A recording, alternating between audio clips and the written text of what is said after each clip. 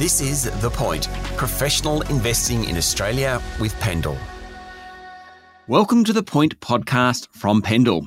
Uncertainty seems to be the descriptor of the moment for global markets. Inflation is high, interest rates are rising, and the outlook for the world's two biggest economies, the US and China, is mixed at best. Few analysts are making definitive calls on what's next for global equities. So, how should investors respond?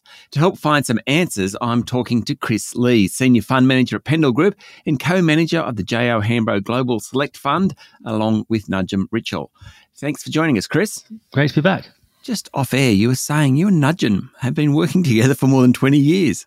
Yeah, it's quite rare. We came together in 2001 and we've seen a lot of changes. And boy, are we going through some changes in the world right now.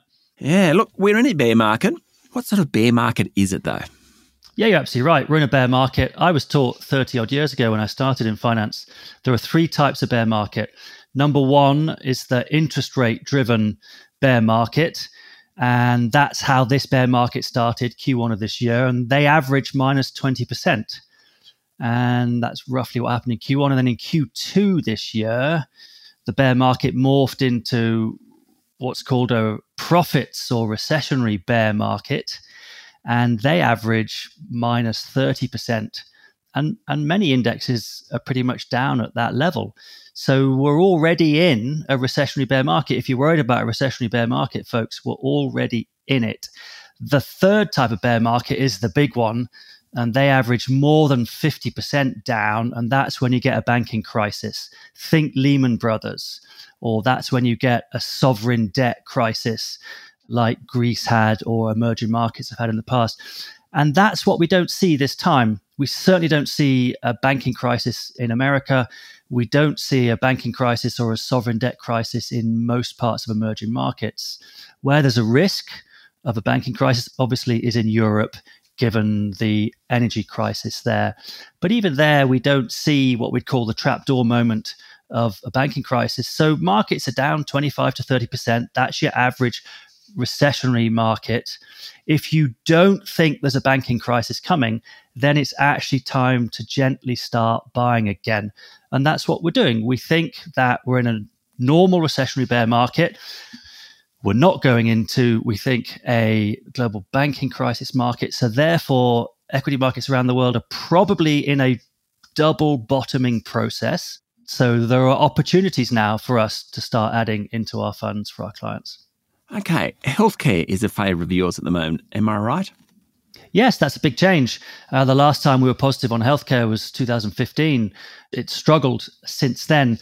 Now, in the post-COVID, post-recessionary world, as we look forward, healthcare looks really very, very attractive. We've got some fantastic growth stocks in the biotechnology tools, the biotechnology equipment, the biotechnology outsourcing world. And those are fabulous businesses whose earnings have got nothing to do with oil, nothing to do with interest rates, nothing to do with all the current problems in the world.